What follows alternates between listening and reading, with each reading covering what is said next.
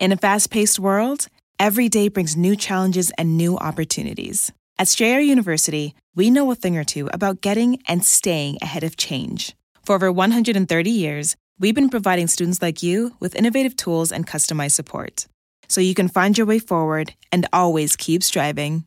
Visit strayer.edu to learn more. Strayer University is certified to operate in Virginia by Chev and has many campuses, including at 2121 15th Street North in Arlington, Virginia. Planning an international trip and want to learn the language of your destination? Then check out the language learning program Rosetta Stone on desktop or as an app. Rosetta Stone is designed to immerse you in the language you're learning. Plus, the True Accent feature even gives you feedback on your pronunciation. Don't put off learning that language. There's no better time than right now to get started. For a very limited time, listeners can get Rosetta Stone's lifetime membership for 50% off. That's 50% off unlimited access to 25 language courses for the rest of your life. Redeem your 50% off at rosettastone.com today.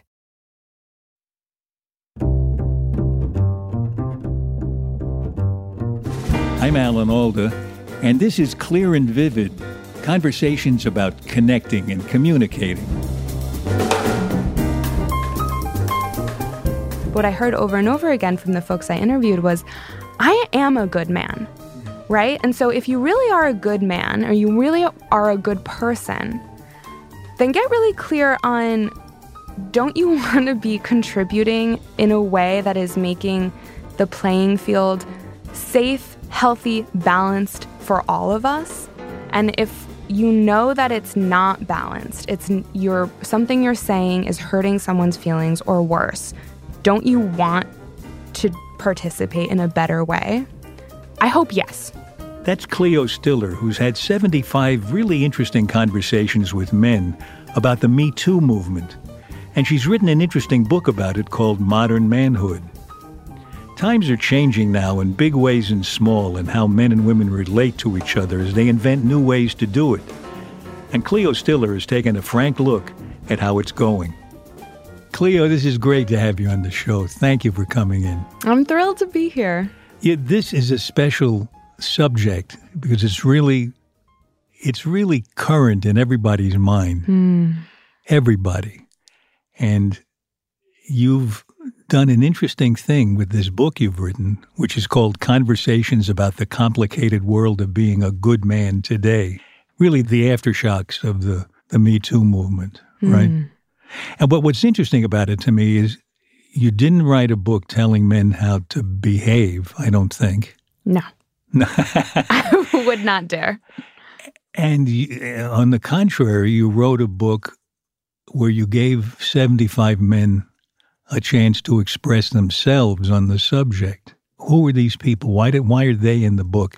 So my background is as a national news reporter. I worked for Univision's cable network Fusion for 5 years, before that Bloomberg. And I hosted a national news show for Univision called Sex Right Now with Cleo Stiller. I chose the title, even though it was quite provocative. It was I believe, intellectually rigorous television show that offered millennials, Gen Xers, and anyone watching it insight into how technology and shifting social attitudes are changing the ways that we're relating, finding each other, staying connected in sort of unprecedented ways. So we're hosting this show, right? And the audience is split about 60% male, 40% female. And rewind to 2017. It's when the Harvey Weinstein scandal broke and Me Too hit the mainstream. A lot of men who watched my show started writing into me on social media, are you going to do a season about this? Because I have a lot to say about what's happening right now, but I'm afraid to say anything because I don't want to get in trouble. It's all really confusing. And then inevitably, this sort of comment would then be followed by a question. Something like, I'm a single man and I'm terrified to approach women right now. I feel like everything I was raised to do is now considered creepy.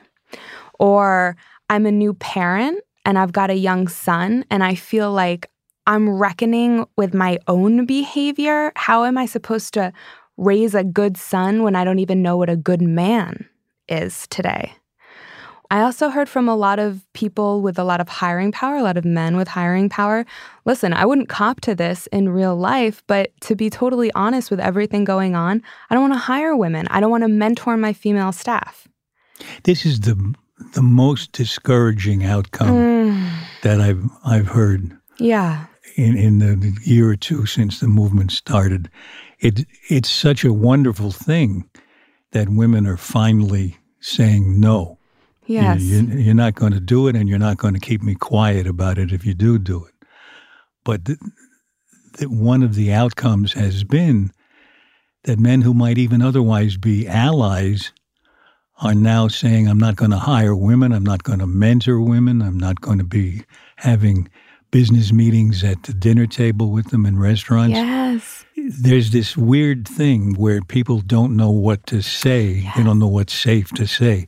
I read an article by a woman who was describing an encounter she had where there was one of her students, I think, who showed up dressed unusually well for some event. She hadn't seen her look like that. And she said, you look great in that dress or something like that. And there was a male colleague standing there and she said, doesn't she? And he felt paralyzed. He didn't, and other people, when they heard this story, said, that's right, he would be damned if he did and damned if he didn't. I'm not sure that's true. I mean, especially if a woman initiates the compliment, it's not hard to say, I agree, or you said it, or something positive. You don't have to climb into a hole. But there is this fear of saying the wrong thing, doing the wrong thing, being accused of the wrong thing. And fear of looking stupid, fear of being rejected, fear of a false accusation. Because what's really coming up over and over again from folks, right, is this idea of like, I thought I was a good guy. What the hell is going on? It's like the world is tipped upside down. What, can I not open a door for a person anymore? Can I not compliment you on a dress? Can I not take my coworkers out for drinks now? It seems to me almost all of those things can be done with the right intention, the right respect for the other person. I mean, if I lunge for a door to open it and I see my wife, for instance, has already got it open, I'm fine with that. One of the great things about the feminist movement is I open fewer doors now. Okay, well, I'm just, Alan, I'm going to push back on you a little bit about that. Yeah, go ahead. So what I offer to folks, and the door situation, I can't tell you how many times that came up in interviews. Really? Yeah. So let's talk about the door, right? What I heard over and over again is, it's like, I was raised, a good man holds the door open for the woman coming behind him. But now I'm kind of thinking, why would I if we're all equal, why am I holding the door for you? And if I do hold the door for you, are you going to yell at me? Because people have stories about women yelling at someone for holding the door open for them. So here's what I offer. And this is pretty much the overarching takeaway of the book in general. This question of, does a good man hold a door for the woman coming up behind him? Or what does a good woman do? That, I think, is really a distraction to the question at hand, which is, forget all of that. Forget the gender roles. What does a good person do? Does a good person hold the door for the person coming up behind them? I think yes. I think so, too. I hold the door open for men as well as women if I'm there first. But, reminds me, this is so funny. 40 years ago, I was trying to get the Equal Rights Amendment passed, and a very vocal feminist. And I was being interviewed on television by a talk show guy. He said, you don't hold the door open for your wife? I said, well, yeah, if she's carrying something really heavy. I got a huge laugh from that because they're thinking, the door, what about the heavy thing she's carrying? Oh my gosh.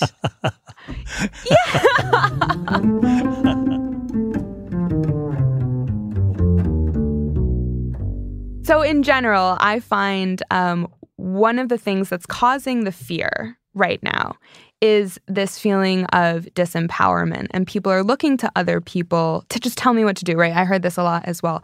Like, I asked men, what do you think of the Me Too movement? And I heard responses ran the gamut, of course, but the theme that kept coming up a lot was, in the beginning, I was in favor for it, with the Harvey Weinstein and the Bill Cosby stories. Of course, those men should not be in power. But then it got out of control. Now it's gone too far. Like, I'm glad, women had their time to say their truth, but enough of that. Let's move forward. If there's something I got to do, just tell me what to do and let's move on. They want to fix it and just get it over with, right? That's one of the problems with all kinds of communication for me, is you can't just say, here are 3 tips and from now on you'll be okay. You really have to somehow transform yourself or get help getting transformed so that you think about the other person all the time. Yes. Well, and your audience can't see me, but I'm nodding enthusiastically because I'm sure when you say that to someone, they'll push back on you and say, that's a lot of work. Oh, really? Did they say that to you? Yeah, I heard that a lot. It's like things were simple before. Now they're very complicated. It's easier to break, I think, and what we try and do in this book, right, is separate each chapter into a different area of your personal life. So there's dating, work, parenting, friendship, because these conversations are infiltrating every space of our life. And it's impacting it in different ways, right? So every chapter, we try and answer a question that had been asked to me multiple times, right? So these recurring questions that are on everyone in our country's mind. And you seem to start with a personal experience that a man has had. Exactly. So we lead with a story from a man. And every single one of those stories, when word got out that I was writing this book, those people came to me. So they wanted to share these stories, right? And I heard this a lot, like, thank you for writing this book. I have been wanting to get this off my chest for so long. And then they would share a story, and I had to really become extremely empathetic. You really listened. I was impressed how empathic you were, because there was one story by a guy who I think his name was Alejandro. And he had what could be described as a really frustrating experience, and he didn't know what to do. And you told his story in a way that reflected your understanding of what he must have been going through. Yes, and actually he's a great case to bring up. So Alejandro is in his mid-40s. I've changed his name and obscured some identifying detail. But he's in his mid-40s. He created a company that does data analytics for massive media companies, and his company got acquired. So he has a lot of stake in the company's future. He's worked very hard on this, and he's pretty high up at this company. At a certain point, he got called by the CEO to grab coffee off-site, totally fine. So he goes there and meets with the CEO. When he gets there, the head of HR is there. Never a good sign.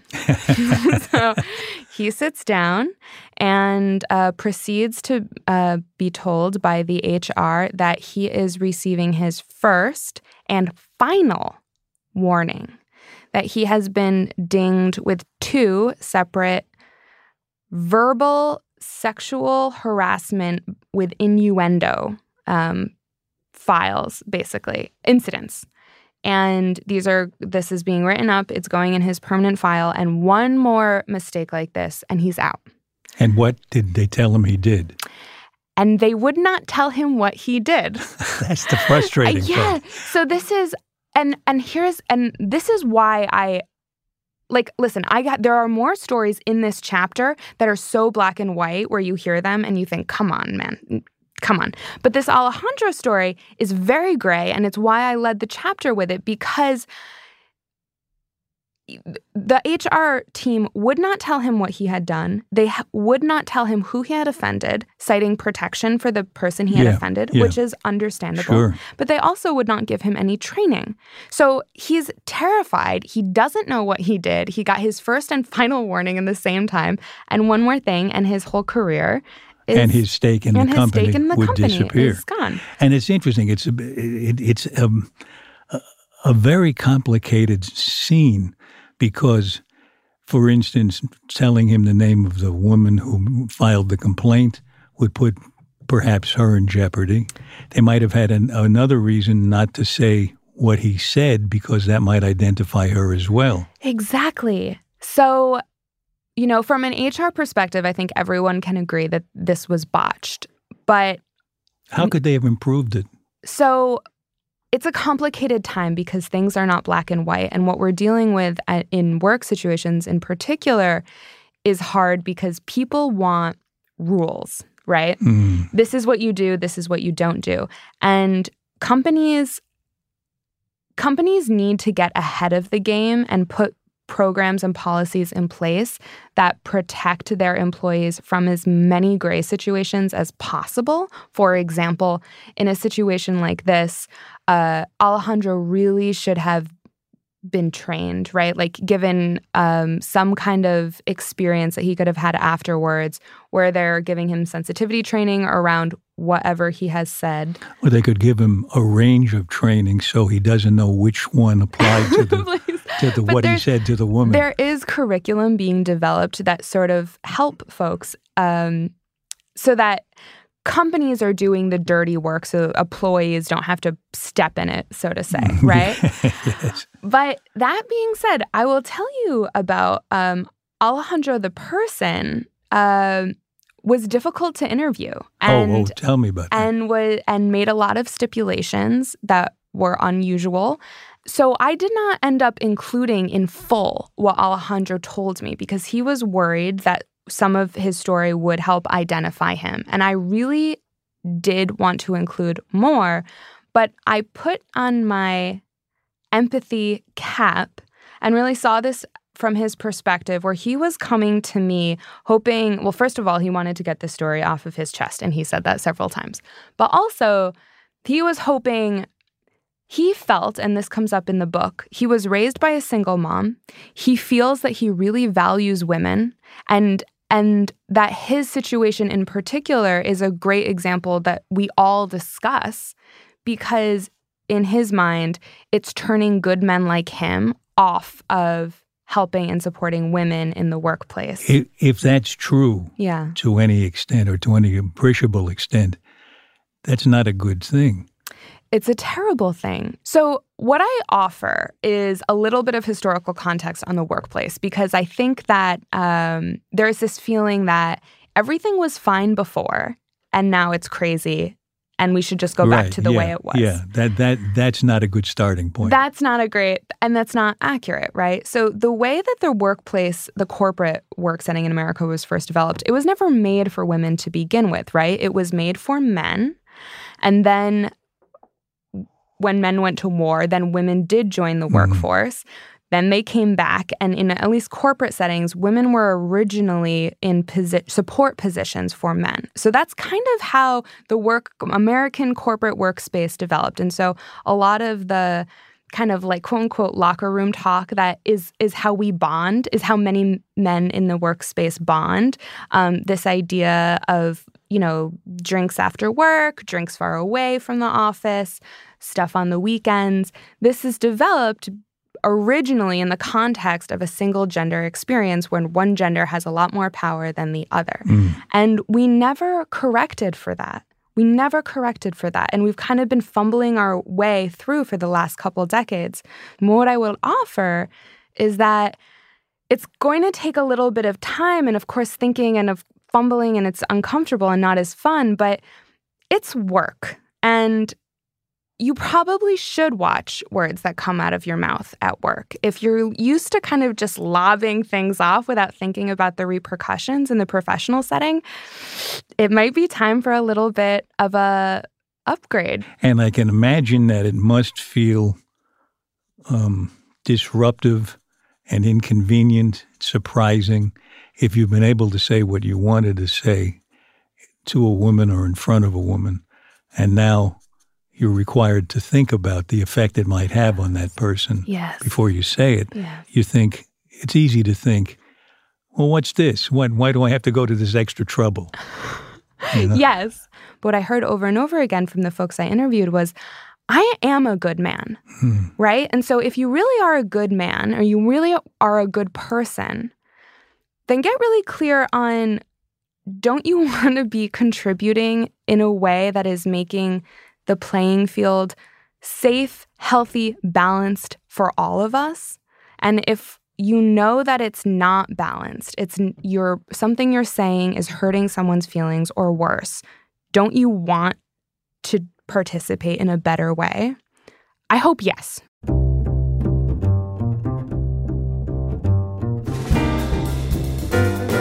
So what does it mean to be a good man? Especially if we're pretty sure we already are one. Cleo reflects on that right after this.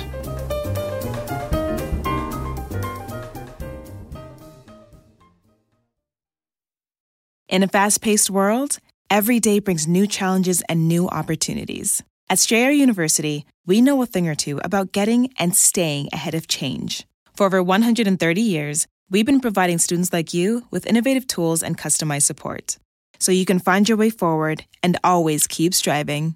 Visit strayer.edu to learn more.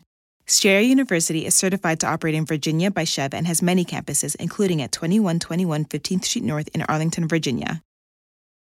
Planning an international trip and want to learn the language of your destination? Then check out the language learning program Rosetta Stone on desktop or as an app. Rosetta Stone is designed to immerse you in the language you're learning. Plus, the True Accent feature even gives you feedback on your pronunciation. Don't put off learning that language. There's no better time than right now to get started. For a very limited time, listeners can get Rosetta Stone's lifetime membership for 50% off. That's 50% off unlimited access to 25 language courses for the rest of your life. Redeem your 50% off at rosettastone.com today.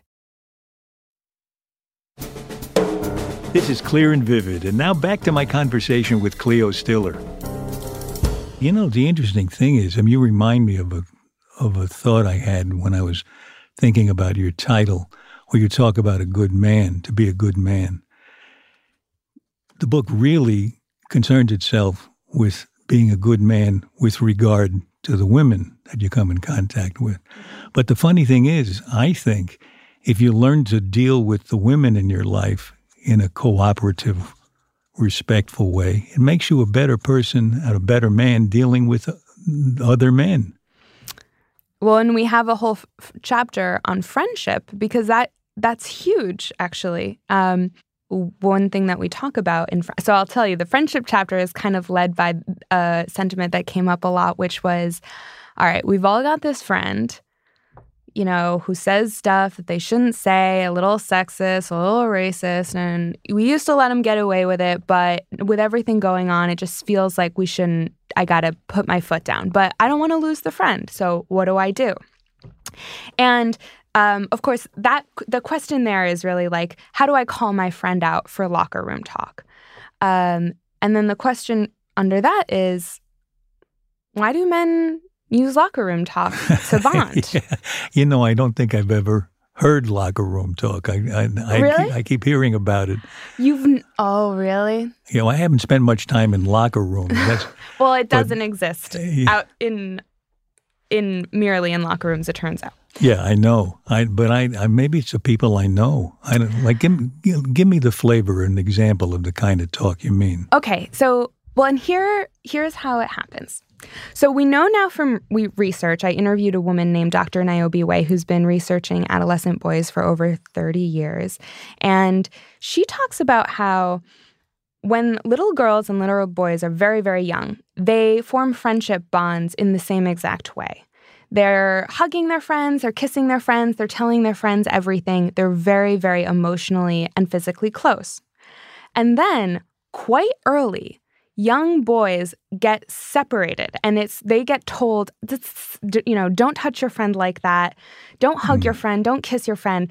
You're on your own. Like, you don't need anyone. You're on your own. Only girls hug their friends, kiss their friends, need their friends like that. And that's messaging that boys get very, very early and very, very often. So she also talks about, this just kind of trial that she does when boys hit high school. She'll talk to them as, leaving 8th grade, entering 9th grade, right? She'll ask them, who's your best friend? And they can point to their best friend immediately, and she'll ask them, what do you guys talk about? And they talk about everything. They talk about their divorce, their parents' divorce, their, relationships with their siblings, the stress that they're having with teachers and school and grades and girls. And then she checks in with these same boys every year and asks them that question again. And as they move through high school, that bond, that closeness starts to dissolve. So by the time that they hit their senior year, that best friend that they were super close with, now they're buds, and they talk about sports or the weather, but they're not really having those deep emotional conversations that women are often having through their entire lives. So the question of why do men use locker room talk to bond is because we as a society have taught them that kind of surface level talk, that's their capital, that's their main communication mode. And so when you take away, right, so I interviewed some men, for example, one interview that came up was, in a law firm, one associate was showing another associate porn. And the guy I was interviewing said, that makes me really uncomfortable. I don't want to see that in the workplace. I don't want this guy showing me that. But I'm afraid, I don't know how to tell him no without looking like a quote unquote pussy, right? Or, so what's underlying that behavior, though, of the other guy showing the first porn, he's probably just looking to bond, right? He just wants to build that relationship. And that's a funny image. One of the few ways that we've made it okay for men to have closeness is, well, you would know. Well, you are really a special communicator, Alan. So, but there's cars, commutes to work, weather, sports, surface porn. Yeah. So that's making me think of this idea that we talk about in Modern Manhood, that many men who've read the book responded to. And having covered, gender and sexuality conversations for a long time, it surprised me that this surprised them. So there is a concept in men's health theorist circles. It's called the man box. The qualities of the man box are along the lines of doesn't ask for help, stoic, does not express emotion unless anger, does not need anyone or anything, is always right, is a leader, takes risks, is not gay, is not weak, sees women as less than, and mostly in terms of sexual You objects. remind me of when I was a young actor and I had an agent who was a woman who said to me about another man, he's the kind of man who likes a strong woman, meaning that he wasn't a real man. And I thought, I didn't say anything. They didn't challenge her, but I was a kid. I was in my 20s. And I thought, I like a strong woman. Okay. So why would I waste my time with a weak woman for? Yes. So, okay. So here's the interesting thing about the man box, right? There is this perception generally that people had about, so I interviewed men that range in age from 62 to 18. And there was a general thought that the younger folks would be more progressive and more open to these new ideas than the older folks. And I did not find that to be true. And here I think is why. Because this idea of the man box, whether you fit within that box or not, that is hardly new. And I interviewed a lot of men in their 60s and 50s and 40s who were saying, listen, I don't have the terminology that y'all are using, but I never felt like a quote unquote man. That identity never worked for me. Like I was shy or I was introverted or I was sensitive. And that, I had a lot of shame around that because my father, told me to man up. But this feeling of not fitting in that box, that's not new, and that impacts so many of us. And again, it was partly why reporting this book was really heart-opening for me, because I see there's a long history of pain and isolation happening. And I just, to offer this conversation about, so what do we do from here? I do really think that one of the beautiful opportunities we have is people are voicing their vulnerability in ways and at a scale that we previously haven't seen before. And if we listen to these stories and also take time to reflect on our own behavior and really think about, okay, this thing that I do that I always did because that's what my dad told me to do I want to bring that forward? Does that feel good? Does that hurt other people? If not, leave that behind, When you were talking about feeling like a man, that interested me because decades ago I was reading Ms. Magazine, writing for Ms. Magazine, and very often there would be an article talking about asking you what makes you feel like a man. Nothing makes me feel like a man. Does anything make you feel like a woman? After like the job that I have, I can never answer that in a way that's straightforward. And I think about that all the time. Why do I personally put on makeup? What does that mean to me? What does that signal to the world, right? I am quite grateful to have written this book, I can say, actually, because it sort of helped me step back from expectations that society, the world, puts on me because of how I look, and really think, if that doesn't fit for me, if that doesn't work for me, it doesn't feel authentic, I'm 33. It's probably a good time for me to just not do that anymore, right? So there isn't any behavior that you do that if you're not allowed to do it or you aren't engaged in it, it doesn't make you feel like you're not being a woman or something. If you don't get to do that, then you're denied being a woman or something like that. Well, I've thought a lot about, I think about these things a lot. And actually, I end the book talking about my own experiences with quote-unquote Me Too incidents. And one was that I worked in an investment firm straight out of college for 4.5 years. And I had a boss at that time explain to me the concept of depreciating value in terms of how men have appreciating value because as they get older, they make more money and they have more power, which makes them more valuable. Whereas women, and then he pointed to me, like myself, had depreciating value. Because? Because I would get older and uglier and fatter. And he drew the graph for me. And he was like, he thought... And this was an ugly old fat guy. He's like, what are you, 22? Yeah, you're on your way down already. That's. I guess that made him feel like a man. Yeah. So that probably made him feel like a man. That made me feel terrible. Well, that's a good Me Too movement moment. But you were 22, I was talking to a guy who was more powerful than you. And that was my first job out of college, so I thought that was normal.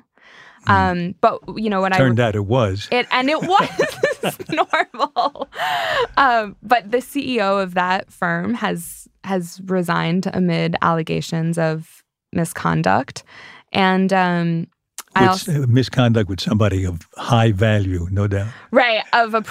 One can only imagine where he got that person in their chart. Yeah, along the line of depreciation. Oh gosh, right.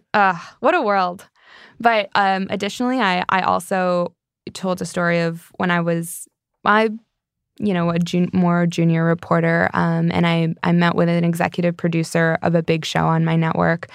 He was in town, asked if I wanted to grab a drink while he was in town to discuss an international assignment, which would have been my first international assignment. And I jumped at the chance and met him for a drink, and we talked about the story, and I thought I was going to get it, and I was thrilled. And then he kissed me, and I was shocked. I'm shocked. Shocked. I was shocked. You were in a restaurant? We were at the bar. And he just leaned in. Yeah. And, I got a little awkward and I was like, oh, whoa. He invited me up to his room. I said, absolutely not. And I hightailed it out of there. And I waited a couple days for things to blow over.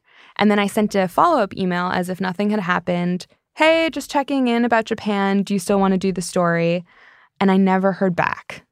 See, that's to me the most depressing news that's coming out over and over again. Yeah, that's ubiquitous.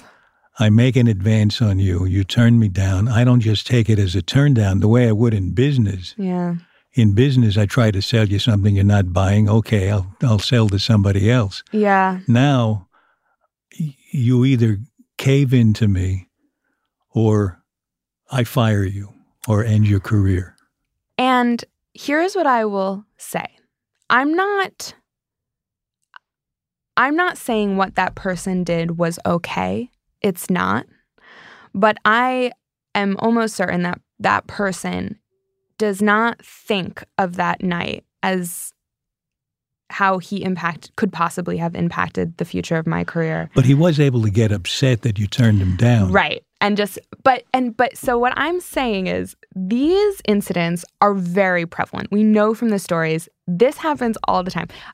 Like for me, I don't even consider myself, I wasn't consciously, when Me Too happened, I didn't think, oh, I have a voice to contribute to that until I started realizing, back to back, all of my employment situations have had incidents like this, right? And so when people hear these stories, I offer to them, instead of getting really defensive, because we can't move forward if people just clam up and get defensive. But if you Are you talking about the men or the women?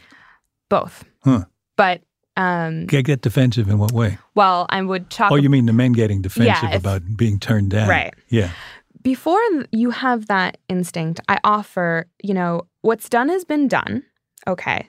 But going forward, really think about how your behavior is impacting others. And that's the takeaway of this whole book, because what Me Too is doing is kind of throwing a wrench in business as usual, right?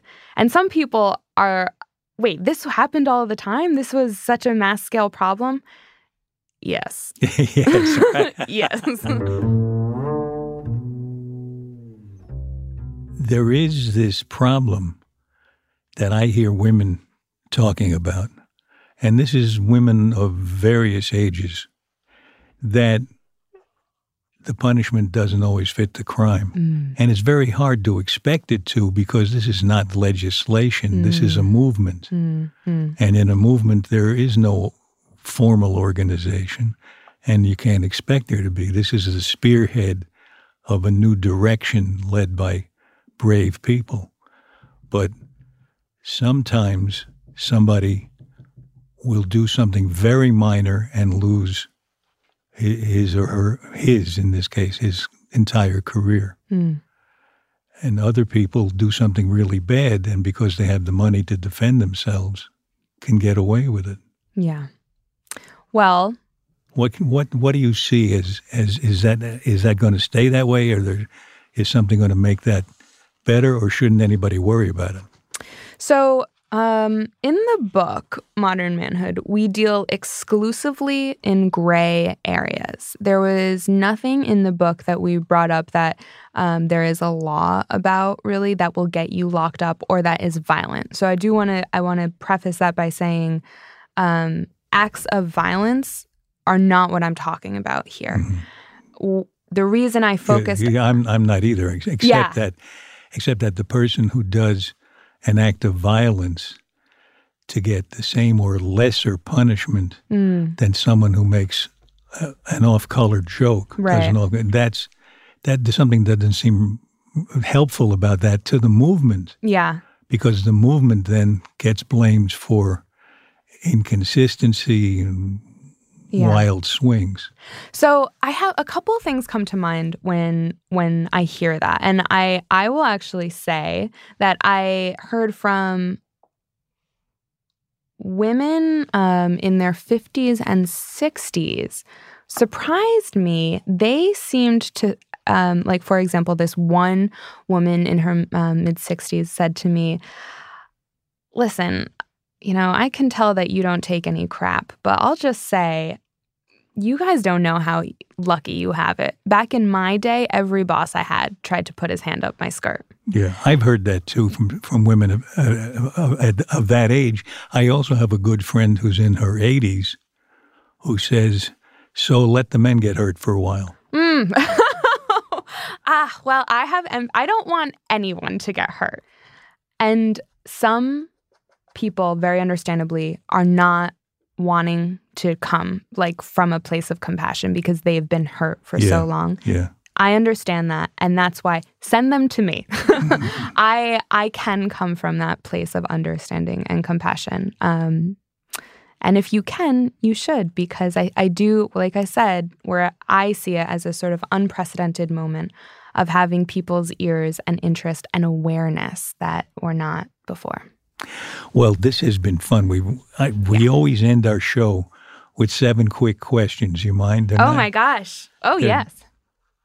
What do you wish you really understood? Oh, my gosh. How I really wish I understood how to have a quiet mind. Oh, your mind is very active, huh? It's loud. Talking to you all the time. It's so loud. How do you tell someone they have their facts wrong? Ooh. You know what? I'm pretty blunt about it. I'm a reporter. So I'll just say, well, according to X, Y, and Z, and I have this right here, that's not what the facts show.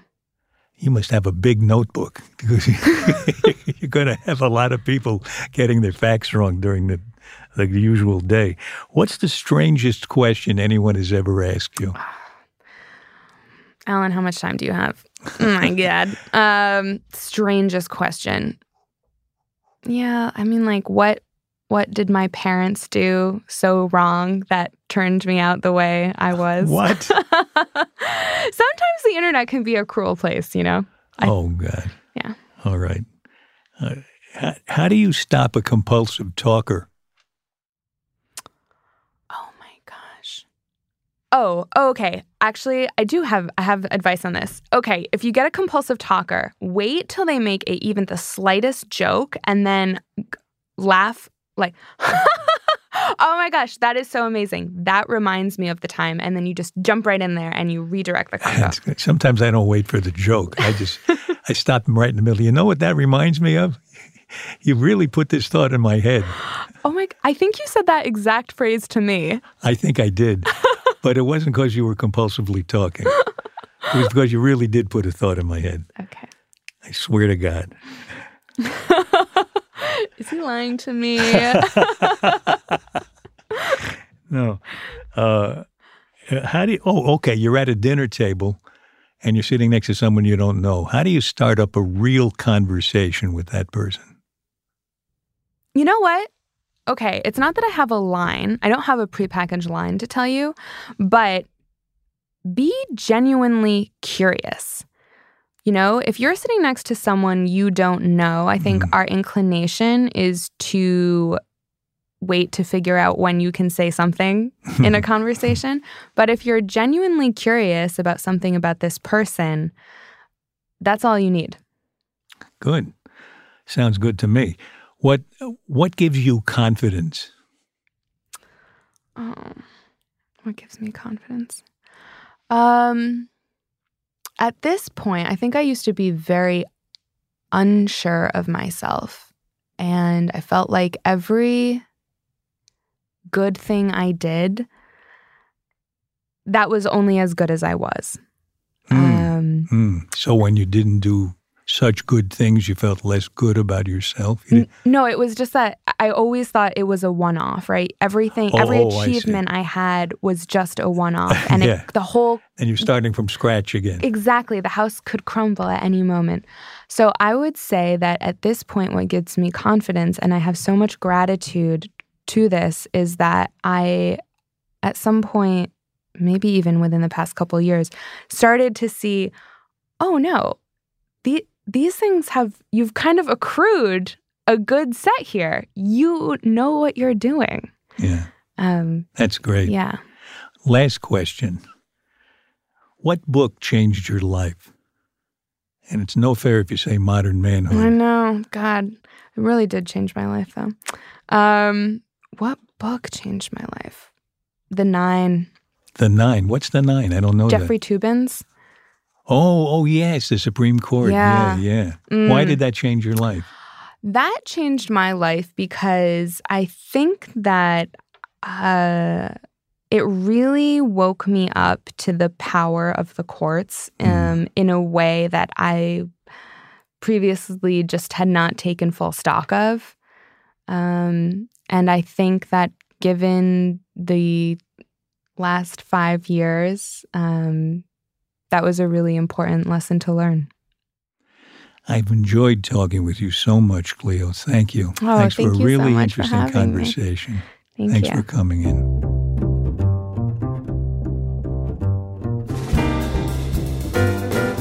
This has been Clear and Vivid.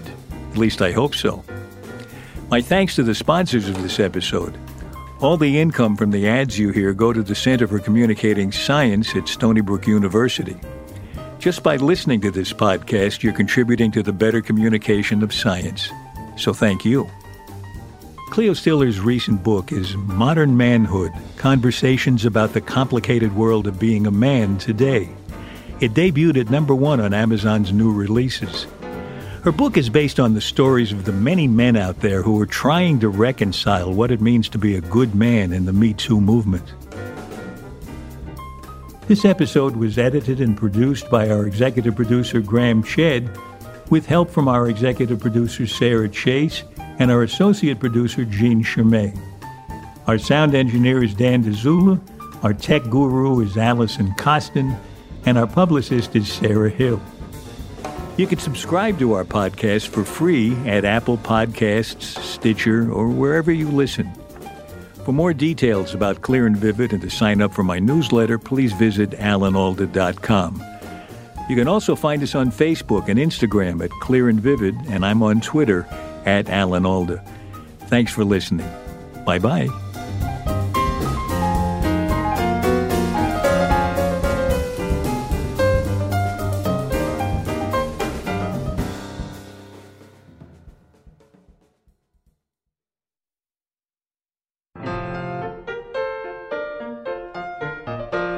Next in our series of conversations, I talk with the amazing and wonderful Betty White. We talked just a few days after her 98th birthday. You are so skilled at creating this character that the world loves you for. And you're super sweet, and yet you're saucy and spicy saucy. I don't think I'm spicy. I think that's a lot of crap. I'm a dirty old broad, is what I am. Betty White speaks her mind and reveals the secret of her longevity next time on Clear and Vivid.